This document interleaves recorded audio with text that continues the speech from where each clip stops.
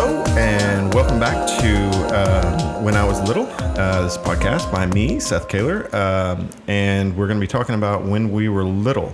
I have this podcast, and whenever I meet somebody new, I always ask questions. I like to get to know people, is me. So whenever inevitably we start talking, the stories come out, and a lot of them begin with, when I was little, we used to do this. So this is when I was little. And today, my guest is an old friend of mine, and I'm so happy to reconnect with him, Mr. Eric DeWolf. Hello, everyone. How you doing, Eric? This is awesome. Yeah. So the premise of this podcast is I'm not doing it episodically, or you got to go in and listen to each one or whatever. I'm going to kind of put them on there, and you can binge them. So that's kind of my idea. But you're my third podcast.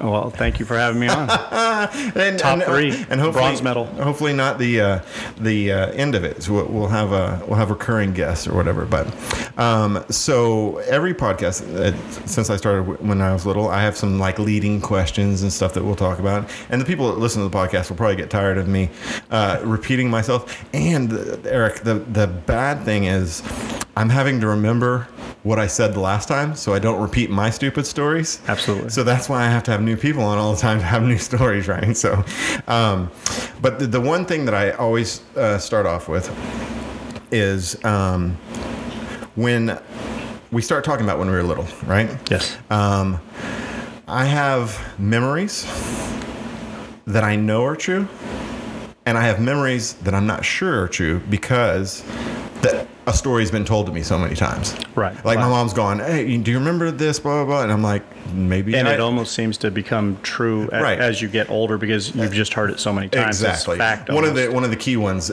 when I was little and we were living in New Mexico, I was riding on my dad's shoulders, and I think he had to grab something and drop me into a cactus.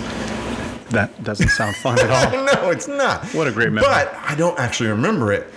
But if I start thinking to myself, I'm like, maybe I do. Maybe I remember it, right? Yes, your mind can take you in different avenues. So my first question is, so this discussion today will be from 0 to 12, and I love your response today when you're like, this isn't going to work because I don't remember anything from year 0. So I wasn't trying to, but that's just me. No, I know.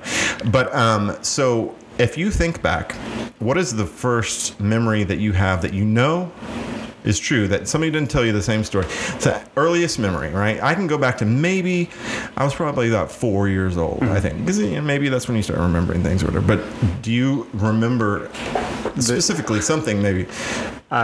It's kind of ironic because I don't know why it's always been there, but I remember in late 74, early 75, we were living in Kingsville. We only lived there for a very short time. And Kingsville, Texas, if you guys are out there listening in another part of the world. That's right. And there was a person who was very, very popular at the time. He had a lot of top 40 hits. His name was Alice Cooper. And he had a show on, and I was supposed to be going to bed. And back then, of course, there's no cable, there's no DirecTV or anything like that. So you just had the local channels, and it was a late night show. This is even before Saturday Night Live came out. So I was little, but it was a long time ago. But I remember because it shocked me, and I went up and changed the channel because there's no such thing as remote controls back then for most people.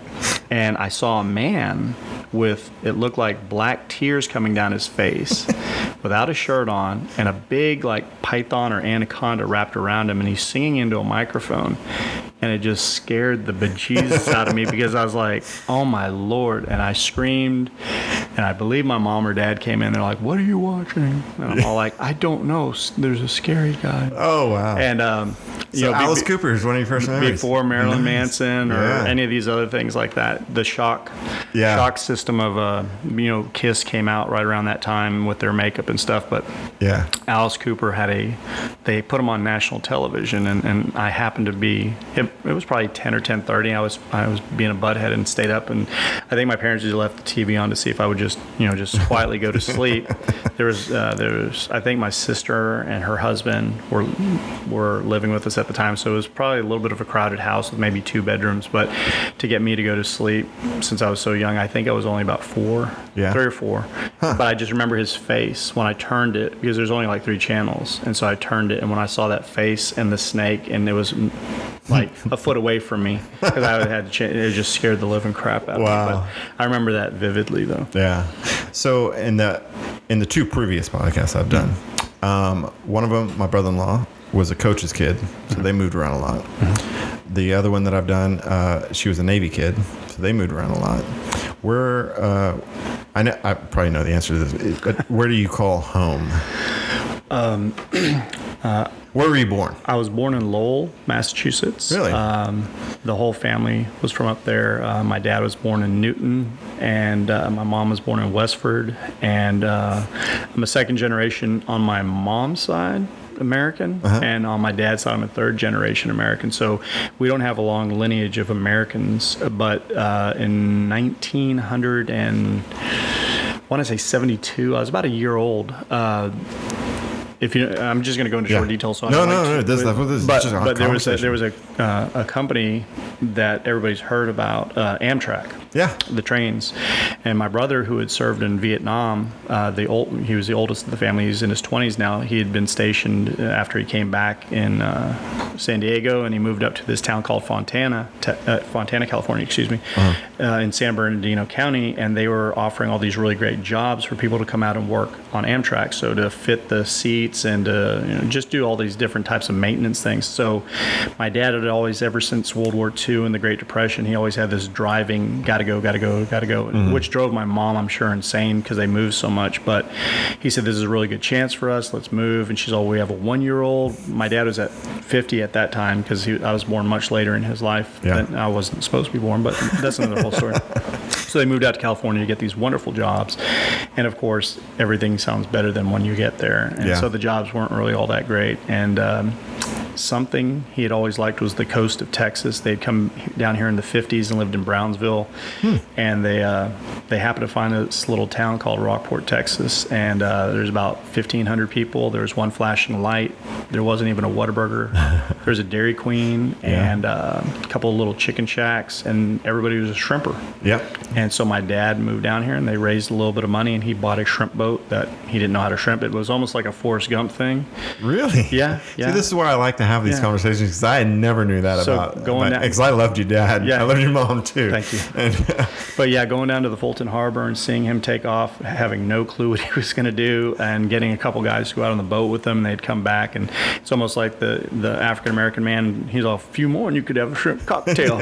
and he was not successful in any way with this, but he did it for about 4 years. He was always adventurous. He always wanted to chase a dream and stuff. And, I don't have that in me. I wish I was more like my dad, but he was ready to take the plunge and do anything and experience new things. And I think it's because of the Great Depression and seeing what he saw, and then working in the CCCs, lying about his age so that he could get paid $30 a month and send it home. He was stationed in Wyoming in the late 30s, and then going to World War II and what we would now call PTSD. He had all this stuff, so I think he was running from a lot of demons, and so he's very quiet and reserved. But he found Rockport, and we called that home. Since after Kingsville, we moved to Kingsville for just a bit. Like I said, I saw Alice Cooper, and then we went to and I asked him once, I said, Dad, why Texas? It's so hot and humid here and stuff. He's all, when you've shoveled as much snow as I have, he's all, you'll understand. So I've never known, besides the rare snows that we get here, I've never known, unless you go to like New Mexico or Colorado or something like that. Yeah. So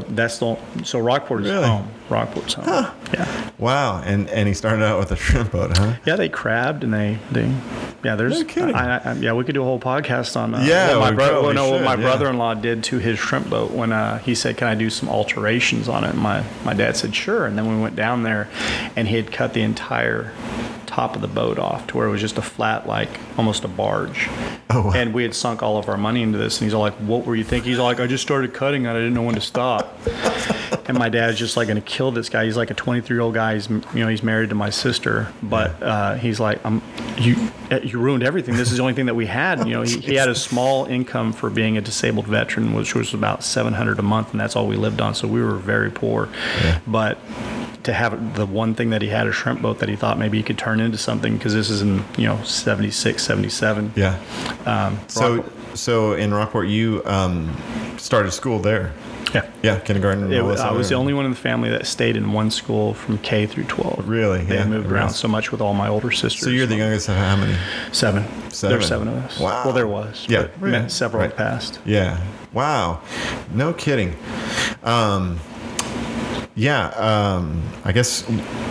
And I met you in high school. Yes, sir. And we were on the tennis team together and had lots of fun after that and made lots of videos. And maybe one day we'll go through all those or whatever. But I want to tell anybody who's listening to this, I've lived on this earth now 50 years. I just turned 50 this year. And Seth is one of the funniest guys. Even though we haven't seen each other or talked very much over the years, people just...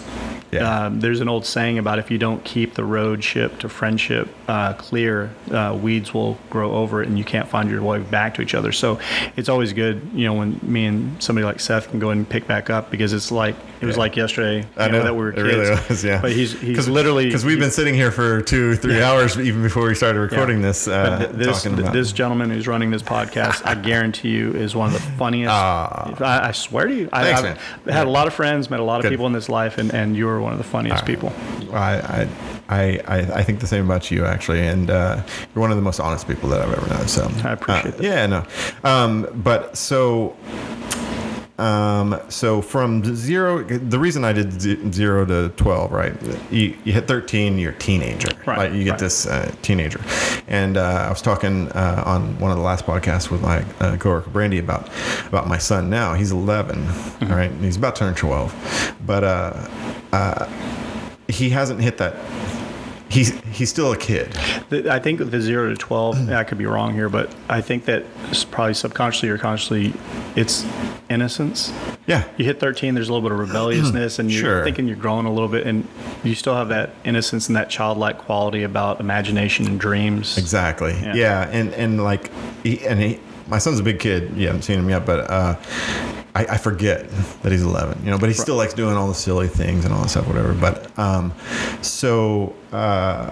when you were in school, there was how many elementaries? There was Rockport Elementaries. Rockport. And that's where I went. Yeah, I went to Rockport. You had Live Oak, but that was only for people that lived out in West Terrace and stuff like that. Yeah. And then you had Fulton, which was just for the Fulton kids. Yeah, so you literally could not enroll in Fulton if you just wanted your kid to go there, and you couldn't do that with Live Oak either. Yeah. It's not like that. We know as both educators, we understand you can drop kids in different districts now and stuff. But back then they were very rigid in the 70s and 80s about this is where your neighborhood. This is the elementary you have to go to. So we went to Rockport. So one of the questions I ask everybody. So when you were 10 years old, what year was that? 1981. Woohoo! So you're 10 years old. Yes. Your relative, grandma, aunt, somebody comes over, whatever it is. Mm-hmm. Somebody gives you $10, right? That's a lot of money. I know. No. It was a lot of money. That's $10. Still seems like a lot to me. You're 10 years old. What are you going to spend $10 on? What were you into? What would have been like? Okay, man, I got $10. Top of the list. Yes. Sports cards. I bought every.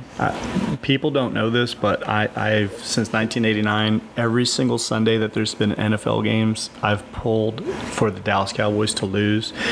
I pulled for them to be demolished, to be never to walk the face of the earth again. But up until 1989, you would not have found a bigger Dallas Cowboy fan as a kid.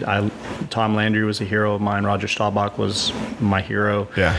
Tony Dorsett. And I bought their cards religiously, and I bought comic books religiously. My dad would pick me up from school, and I'd go to the local Circle K, and I'd buy GI Combat or The Unknown Soldier or Sergeant Rock, and I'd get 2 or 3 packs. And my dad always, even though we didn't have a lot of money, I never heard him say, no, you can't do this, because he knew it was fun, it was innocent, and at least I had a hobby that I liked. And I still have literally almost every single card and comic that I bought from those days. I've kept them because it was such a sentimental part of me and my dad, since he was kind of a quiet and reserved person, from like what I spoke of earlier. He didn't open up a whole lot. He wasn't that huggy, kiss you on the forehead, but he showed so much affection and love in other ways that, you know, he would sit there and let me go through that. It was a round spinning thing, and it had the comics in it. And he would just sit there and just sip on a coffee or something, and I'd find the 2 comics. Dad, can I get 2? They're only 35 cents each. And he's all like, 2? You have to have 2.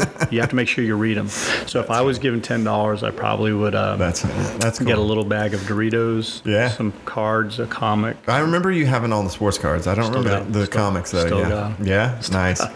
I know. So out of the podcasts I've done so far, you're comics and sports cards. My friend Brandy was stickers, because she and I we were born. Well, we weren't born the same year, but we both graduated in 1992. We're close like that, and so back when stickers were big, the scratch and sniff stickers and having folders and stuff like that. But when I did my brother-in-law, who's 10 years younger than me, but he was a comic book and a cards guy too, and I think that was a pretty common thing back then. As far as, you know, collecting and just having a passion for something like that. And I think, you know, just boys in general. Yeah. And I'm not speaking anything about females, but boys in general, you watch baseball, you played Little League and stuff, and then you had these heroes that you'd look at on TV, and you'd see like Cal Ripken Jr. or something. You're like, oh man, I wish I could get Cal Ripken's card. So then you'd go and buy your little pack, and you'd open it up, and you'd take the gum and throw the gum away because it was horrible. And then, you know, like cardboard. Every now and then you'd find a Cal Ripken, and you're like, man, I watched him last night play against the Red Sox or something like that. And now you've got his card, and you're looking at his stats. On the back they'd have like little bitty explanations of where they grew up and their likes and dislikes, so you felt like you almost got to know the player and stuff. So it was fun. So I'm sure that your brother-in-law, 10 years junior me or you, it's the same thing. He grew up watching sports too. It's just a natural evolution. Absolutely.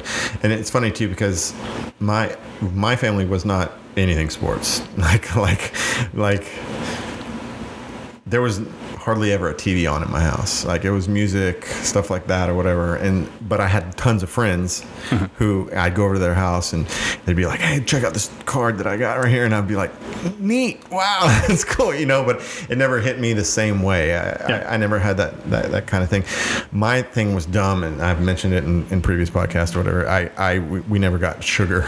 And so I would go and buy like candy with $10 if I was 10 years old.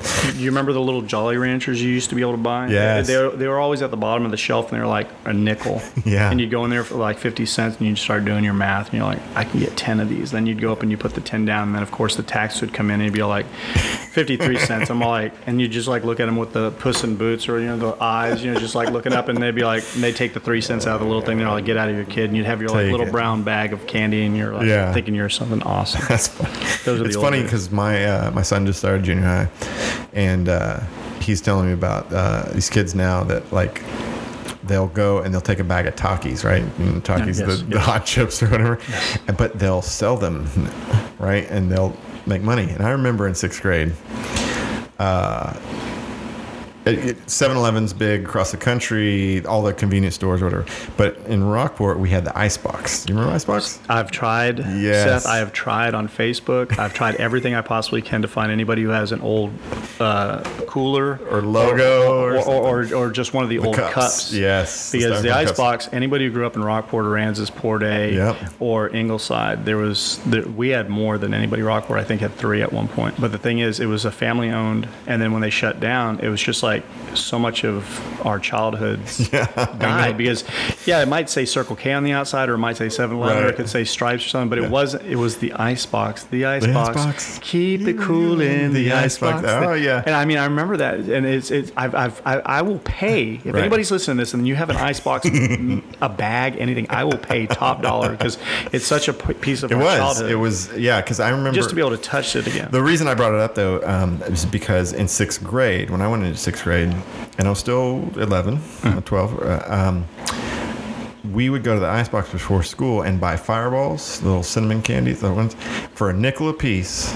But I remember you could bring them to school and kids would pay 25 cents. Now here's the deal. I can beat you on that. When we were in 6th grade. Toothpicks. Yes. I know. Yes. How did you know that? This kid comes up and he's all, Dulf, you want to make some money? I was like, how are we going to make money? You know, we're like 11. And he's all like, brought out this little bottle, and it was cinnamon oil. And he's all like, if you get me some toothpicks, we're going to go and soak these bad boys. I was all, what are we going to do with those? And he's all, they sell them in the packs for like 25 cents. They sure do. We'll sell ours for cheaper, and we'll outsell the Icebox. I'm all like, who are you, like Donald Trump Jr.? So he was like, we're going to corner the market, these like little 11-year-olds. And we started selling them in our own little Ziplocs, and we're selling them, and no kids were buying them anymore. And they stopped, I think at least one of the Iceboxes, they stopped selling it because they're like, yeah, we can't even move this product anymore. And I was all like,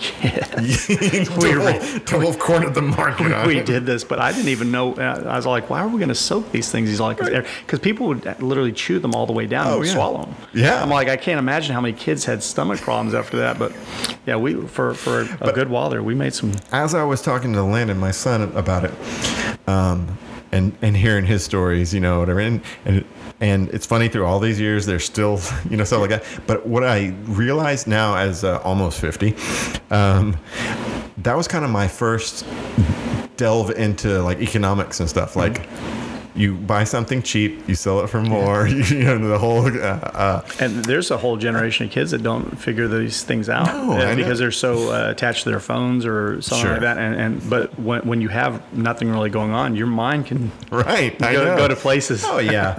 And so it was funny that he was saying that, and I was like, yes, son, I know. I remember I used to do that stuff too. And he's like looking at me like, no, you didn't. He goes, like, you weren't that smart. Like, you know, like, it's their idea. Yeah, my oldest boy, I remember when he was in high school, he would buy you buy those little the boxes with the little bitty packages of like Ruffles or something like that, and it's like 32, and like, you know, you throw them in your lunch and stuff. But he'd bring them and sell them for $1 each. And so he'd bring his backpack and he would leave his school books at home. I didn't know he was doing this, and then he'd take all these things, pack them in there, and then, you know, at the end of the day, he'd have like $20 on him. I'm like, where'd you get $20? And he's all like, well, I've been selling chips. And I'm thinking computer chips, microchips. What do you say? And he's all like, no, potato chips, Dad. And he was like running a little scam at the school. He was a good kid, but he when I finally found out one of the reasons he wanted to do this, because he wanted to donate on Sundays his own money at church. That's funny. And I was like, man, I thought you were gonna be like this little like mafia guy. And he's like, I want to be able to put in the so he was like 10 or 11 running his own little thing. So I guess it's just in all of us. That's funny. Fast money. Yeah. So when you were growing up, you're the youngest of 7. Were your siblings living like still in high school or school with you, or was it were they way far ahead of you? The interesting part to this is that the next closest to me is my sister Gretel. She's 9 years older than me. But in between Gretel and myself being born, my mom and dad had another child, but she passed away about 2 weeks after birth. She had a heart defect, so she never made it out of the hospital. So then when I was born, I automatically became the baby of the family. But after her passing, my sister was still technically the baby until I was born. So she had always been spoiled. And then I was born, and I had to grow up in a household where we had to share a bedroom. So imagine a 17-year-old girl with an 8-year-old boy. So I had to hear all the stories about John Travolta and the Bee Gees and Andy Gibb, and I had to listen to Saturday Night Fever soundtrack over and And now it's one of your favorites, isn't it? No. And I've never watched the movie Grease all the way through because I've heard the soundtrack more often than. And I think at Guantanamo they could have been probably treated a little bit nicer than what I had. Because I would just try to go near the record player, and she'd be like, "Don't you touch that! Frankie Valli's coming up or something." And Grease is the. And I'm like, I don't want to hear this again. And she'd just make me listen to it over and over. And all the posters all over the wall from 17 magazine or all the, not 17, what was it called? Tiger Beat or something? Tiger Beat, she had all the pictures of Leaf posters. Garrett. And I had to look at all these guys with their shirts taken off or something. And they're like trying to look, you know, like Sean Cassidy or something. It's funny. She liked ABBA. And they just, you know. Funny that you mentioned Tiger Beat too, because when I was growing up and we'd go to New Mexico every summer, I have a stepsister and stepbrother, and they're older. And especially my stepsister, she's, I don't know how much older she is, but they were gone when by the time we moved up there or whatever, but a bunch of their stuff was still there. And so, you know, New Mexico is kind of a boring place as far as I was concerned, especially when you're 10 years old and the nearest neighbor is like half a mile away or whatever. You go like walk up a mountain to see people. But I would go in and like find a trunk and open it up, and there'd be like all these Teen Beat magazines that she used to have or whatever. And I'm like, oh my God, what is this? So I probably got a lot of pop culture from Teen Beat magazine too in the middle of the summer. When she graduated at 18, her high school romance, they decided to move out to California. So from the age of 9 until whenever I left the house, I was an only child at that point. I mean, if everybody came by and visited and stuff, but it was just me and my parents, so I was really, really spoiled at that point. I mean, you got to figure out, by the time that she moved out, my dad was almost 60. Wow. So I had a much older set of parents, and I think that's the morals that I grew up with and the way I look at life. And I'm conservative in a lot of areas and liberal in other areas, but that's because I had so much one-on-one time with them. Yeah. And it wasn't a... Right, you didn't have to compete with, for attention. So that's cool. Let's see. So growing up in Texas, did you travel? Did they take you back up to like where they were from in Massachusetts and stuff? Like I said, my dad was always chasing something. So, because one of the first things I remember about you is your love for Larry Bird and the Boston Celtics. Like that's stuck with me forever and ever. And I'm like, how is this guy? But then I heard your dad's accent and your mom's accent. And I'm like, oh, okay. I still tell my students to this day that some of my friends would call on the off chance just to have my mom do answer the phone with that thick New England accent and stuff, because I didn't get any of that. But we since I had a brother in California, my dad would, and my dad was the type of guy, I'm sure there's people out there that had dads like this. Mm-hmm. It wasn't about the vacation. Mm-hmm. It was about making time. Yeah. There's no, besides stopping to pee or getting something real quick, you're just driving and driving and driving. And of course, both my parents smoked. So driving in a car out to California in like 30 hours that we would just stop at a rest area. No hotels. No. There's no time for that. Got to get there. And so, you're driving there with a hot box car, cigarette smoke, listen to Marty Robbins and Johnny Cash over and over on loop on the cassette. So but we went back to Massachusetts a couple of times. That was a much longer drive and stuff. But we never went up the middle part of the country. We'd only either go to California or New England. That's it. Never went to Florida. Never went to Michigan. Never Kansas. Never saw any of those things. So I became an adult and took my own kids. But that's because my dad's all, there's nothing there. Yeah, he's all corn. Yeah. Wow. I'm like, thanks, Dad. Funny you talking about the hot box car or whatever. So my aunt and my grandmother, they both smoked too, and I don't even think they'd crack the windows. No. But going back to the whole me not having sugar thing or whatever, right? So my mom was pretty strict about it. Like our cereal was grape nuts, and I would dump like 4 cups of sugar in there just to make it bearable, whatever. But anyways, my aunt and my grandmother one time, I guess they were babysitting me or whatever, and they decided to see how many glazed donuts I could eat, right? They're probably thinking, his mom will never know, whatever. And so we get in the car, and it's in Port Aransas, Texas, a little tiny, small town. And I remember, and this is a memory that I do have and do remember, in the car, windows rolled up, both of them smoking Virginia Slims, on the way to get as many donuts as I could eat. And that thought was like, okay, I can stand being in this car with all this smoke or whatever. Because I'm going to get my donut on the way to sugar heaven. And do you remember how many you got? I don't. I hope it was at least a dozen, but I have no idea. But I remember now looking back on it, and I think I've asked my Aunt Patsy before then. I was like, you remember that? She's like, yes, I do. Like with a little like evil cackle of like, we're doing this just to make your mom mad. Yeah. So that's it as far as the leading questions that I've got. But I appreciate you just sitting here and talking to me about some of the stuff, whatever, and putting out content. Oh, one of the things I do want to mention, Eric does have his own podcast, and it's called Two Old Pirates, and you guys should check it out. Where can they find Two Old Pirates?